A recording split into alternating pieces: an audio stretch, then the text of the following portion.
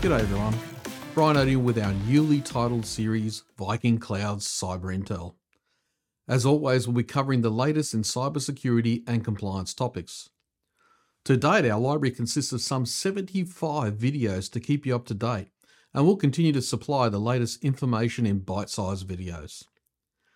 Today we'll discuss the latest Items Noted for Improvement process from the PCI SSC that is a recent addition to PCI DSS version 4. The Items Noted for Improvement, or what we can call INFI process, is a mandatory worksheet for every PCI DSS version 4 assessment, regardless if there are areas of improvement or not, that helps address DSS requirements that are not fully in place or security controls that have not been consistently maintained in accordance with a requirement. When that happens, and if an entity has implemented corrective actions to successfully address the identified issues prior to the completion of an assessment, the assessor can reassess the controls to determine whether the requirement is now fully in place. For that to occur, though, the assessor will need assurance in 4 areas. 1. That an entity has a repeatable and documented process for performing the control.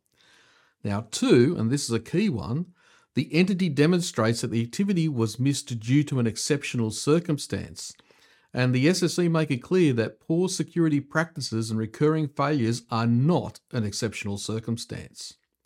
3, the entity shows that they have addressed the issue that led to the exception, and 4, the entity has included steps in their process to prevent a reoccurrence.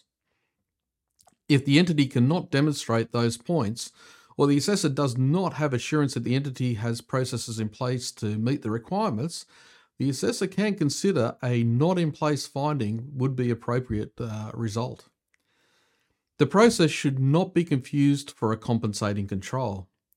The purpose of a compensating control is where an entity identifies a technical or business constraint that prevents it from meeting a requirement as stated, whereas the Items Noted for Improvement process is where the entity or assessor identifies one or more items that require corrective actions before the assessment is complete for that requirement to be considered in place.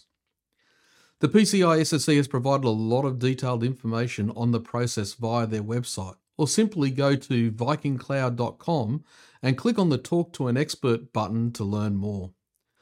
Once again, if you have any questions you want answered, please feel free to post a comment or get in touch with us, and we'll make it a subject of a later episode. Thanks for watching.